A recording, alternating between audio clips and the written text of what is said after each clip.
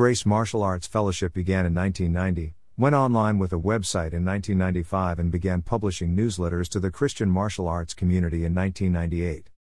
Because of the quality of information found in those early newsletter articles and the fact they are no longer available online, we've decided to republish many of them in the coming weeks and months. Our hope is that a new generation of Christian martial artists will be blessed by the wisdom of those who were on the narrow path before them. GMF Newsletter. August 1999. Thoughts from the Master. Greater than if any man desires to be first, the same shall be last of all, and servant of all. Greater than. Greater than Jesus Christ. Greater than. Greater than for, brethren, ye have been called unto liberty, only use not liberty for an occasion to the flesh, but by love serve one another. Greater than. Greater than the Apostle Paul. Master Notes. We are pleased to bring you the third installment of the testimony of Dr. Karl Marx, Grand Master of Keichu-Do Karate of Santa Maria, California. Dr. Marx passed into the presence of the Lord he loved so much in 2013. Well, God in His infinite wisdom had a plan for me. I just was too busy sinning, and being a secure pain in the neck. Mr. Super Jerk, that was me.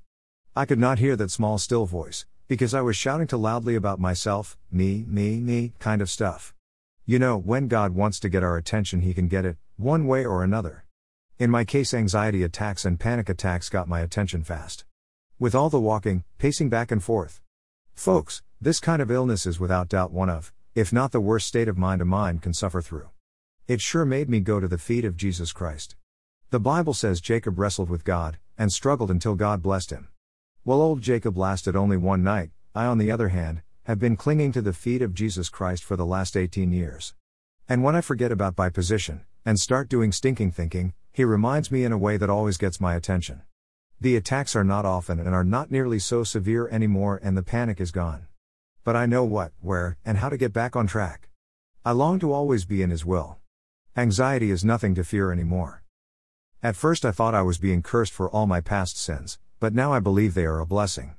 I use the uptime to pray a lot, and the Holy Spirit lets me know who and what needs prayer. Anyway, all the exercise must have made my heart muscles stronger, because I'm still here, praise God. Time did take its toll on me, however, and all the extra walking, sometimes 4 or more hours without sitting down, really wore me down. I developed something called sleep apnea, where about 20%, or more of the time spent sleeping I wasn't breathing. This is not good on the brain or body, and could be responsible for some extent for Alzheimer's disease. I have been diagnosed as having a very severe case of sleep apnea. Another life-threatening disease? Yes, and someone might think that I would have given up by now, and just waited to die. But not me. I just keeping on, with prayer and faith in Jesus Christ, my blessed hope. After 4 years of pacing back and forth, around and around, my lungs pumped a lot of air into my respiratory system, which appears to have stimulated my circulatory system. This in turn appears to have given my heart an extra amount of pumping to do, thus exercising the muscles around my heart. I think it was in 1997 that I was examined by a local physician for a pinched nerve in my left shoulder.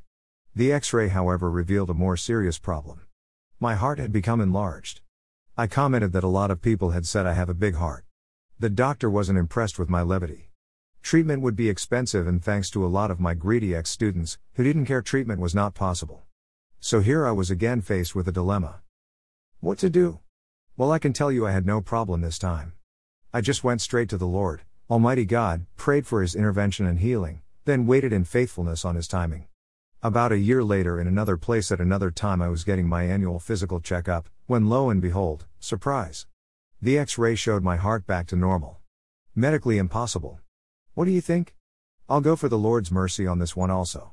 God is so good. I have been diagnosed as having angina pectoris, which, if you know your medical lingo, is a fatal disease characterized by paroxysms of intense pain and a feeling of constriction in the chest. I have used the nitroglycerin pill, and the nasty stick-em-on patches. To tell the truth, I was more afraid of someone punching me in the chest and blowing us and everyone around the block to kingdom come. Ha! Just kidding. I was 49 years old back then. Are you getting the picture yet? If not, let me accentuate. In 1974 I was given only 5 years to live. In 1985 it was down to angina pectoris. Then in 1986 it was an enlarged heart. Later in 1987 my heart was diagnosed as normal. Now if that ain't God, there is no truth, but I am telling the truth, which can be proven by existing medical records. Check it out yourself. Yes, I have been diagnosed as being totally and permanently disabled, but I'm not dead. Now, in my opinion, that's a great deal.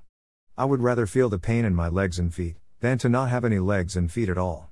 Besides, if I have to go, I would much rather go by heart attack than cancer. Dear God, let me live to go up with you in the rapture. I have no complaints, should have been dead years ago, but here I am by the grace of God. I am actually working harder and longer hours since I retired than I ever did before. But now I'm working for Jesus Christ, and that's the big difference. My boss is great. I'm on his time, and in his time. Friends, the things we look for in all the wrong places are usually the wrong things in the first place. I know it may sound like I'm preaching here, but I am just telling it like it is, like it or not, the truth is the truth. And the truth will set you free. For example, in 1979, before I entered graduate school at Northwestern State University, the night I retired from a small syndicate job as chief of security, I was a bouncer in 2 nightclubs. Sounds important, doesn't it? Anyway, at my going away party, I had a run-in with drunken brawler. These 2 fellows were arguing outside the club, and I went out to keep the peace. No one was hitting anybody, so I just told them to behave, and I returned inside. Then one of the fellows slipped and fell on the steps of the entrance, scraping the side of his face badly. He was so drunk he didn't even feel the pain. It wasn't until he arrived at his home and saw himself in the mirror. His wife asked him what happened, and he thought that I had hit him. The next thing I knew, he had driven all the way back to the club. I was still talking to the other fellow when I was hit from behind. Well, almost from behind. Actually, I turned to ask what he was doing back, and he caught me with a good left hook. The punch didn't hurt, but embarrassed me and hurt my pride. Imagine me getting hit with a sucker punch, how humiliating. I looked at him in astonishment and disbelief, and the knucklehead tried to hit me again with his right hand. I wasn't having none of that, however, and I blocked his punch with my left arm, caught him coming in, and threw him with Ipan signage. This judo technique works great in most situations, but in this case I happened to be standing on a 4-foot porch, and as I stepped in and around, lifting him up and over my shoulder, guess what? Yep. You got it. Being intoxicated myself, my balance was off just a tiny bit, and my right, or was it my left? Well, anyway, my foot stepped right into empty space. Consequently, I fell head first into a freshly pruned bush, with a 175-pound man crashing down on my back and neck. It was a miracle that my neck wasn't broken. Not to mention the fact that the bush was like falling face first into a Punjab pit. My face looked like I had been shot with a shotgun. At the hospital emergency room, the doctor thought I had been shot. They were looking for pellets. I sure was a mess. I had lost my second fist fight in 40 years to a bush. How do I explain that on my record? So what do you call this experience? Luck? No way. It was without doubt, in my mind, another incident where God covered my silly behind. That same month I was experimenting with a new technique I had developed to make sure it worked in real life. A full Nelson hold from behind, and the throw went sour. I told my assistant not to let go, which tilted the premises in favor of the attacker instead of keeping it neutral. I threw, he obeyed my last command and held on instead of acting naturally and letting go to break his fall like I expected him to react, and my neck went boom. A damaged 5th and 6th vertebrate, which later became a herniated disc, with spires. Ouch. Talk about pain. But that was nothing compared to what Jesus Christ suffered for me, on that cross. You just have to do what you have to do. If you survive, you live with it. The pain is never more than we can endure. God will give us relief, or a cure. So, with all this stuff dumped on me by myself, what did I have as diagnosed by the psychiatrist? Generalized anxiety disorder with recurrent anxiety attacks. Also dysthymic disorder, and intermittent explosive impulse control disorder. Add to this all the other stuff and you have one crazy mixed up individual. But God can use all things for good. The faithfulness of God our Father is tri-multi-mega factual. One need not just rely on blind faith, as some skeptics call it. One need only to have eyes to see and ears to hear. The truth is here. The truth is there, everywhere, right in front of us, all around us, all over us, and inside of us, if we allow it. The things that I personally experienced in my life when I became born again are multifaceted. How much faith must I have when all I believe in has been shown true by my God through Jesus Christ? Faith is said to be a belief in something unseen, a belief that does not rest on logical proof or material evidence.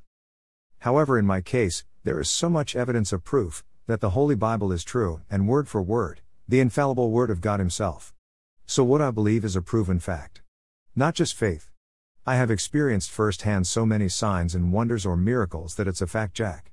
Allow me, If you will, to elaborate by listing just a few things God has done in my life, through His Son Jesus Christ and the Holy Spirit. Martial arts styles. This month we look at Shaolin Chin Na. It is also known as the seizing art of Kung Fu. This art comes from the Chinese words Qin, seize, and Na, control. Chin Na relies primarily on grasping, pressing and twisting sensitive parts of an attacker's body. Those parts include joints, nerves and muscles. The aim is to stop an attack and control an opponent without doing serious injury to them. Chin Na has 4 aspects: Fen Jin, dividing the muscle, Suo Gu, misplacing the bone, Bi Qi or Duan Mia, sealing the breath or vein, and Tian Shui, cavity press. Many martial systems include Fen Jin and Suo Gu as fundamentals. You'll find similar defenses in Jiu-Jitsu, Aikido, and Hapkido. Chin Na defenders control an opponent by attacking joints and muscles. A basic tenet of Chin Na is grasp and twist. Bi Qi and Duan Mia are more advanced. They include cutting off an opponent's oxygen supply to the brain or lung. Tian Shui involves the use of internal power or external penetration to specific nerve points in the human body known as cavities. It can lead to temporary or permanent paralysis, loss of consciousness, and even death. The location of many cavities are kept secret within Kung Fu styles. Some martial arts refer to Tian Shui by the name Dim Mak. It is not our intent to share martial techniques which could permanently injure or kill an opponent, so we will not deal with Bi Qi, Duan Mia or Tian Shui in this article. We will look at dividing the muscle and misplacing the bone.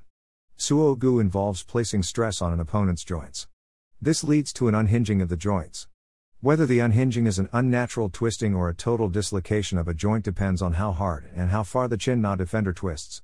The defender can use Suo Gu to control an attacker through pain to the joint or by stopping the joint from functioning. That usually means a breaking or dislocating of the joint.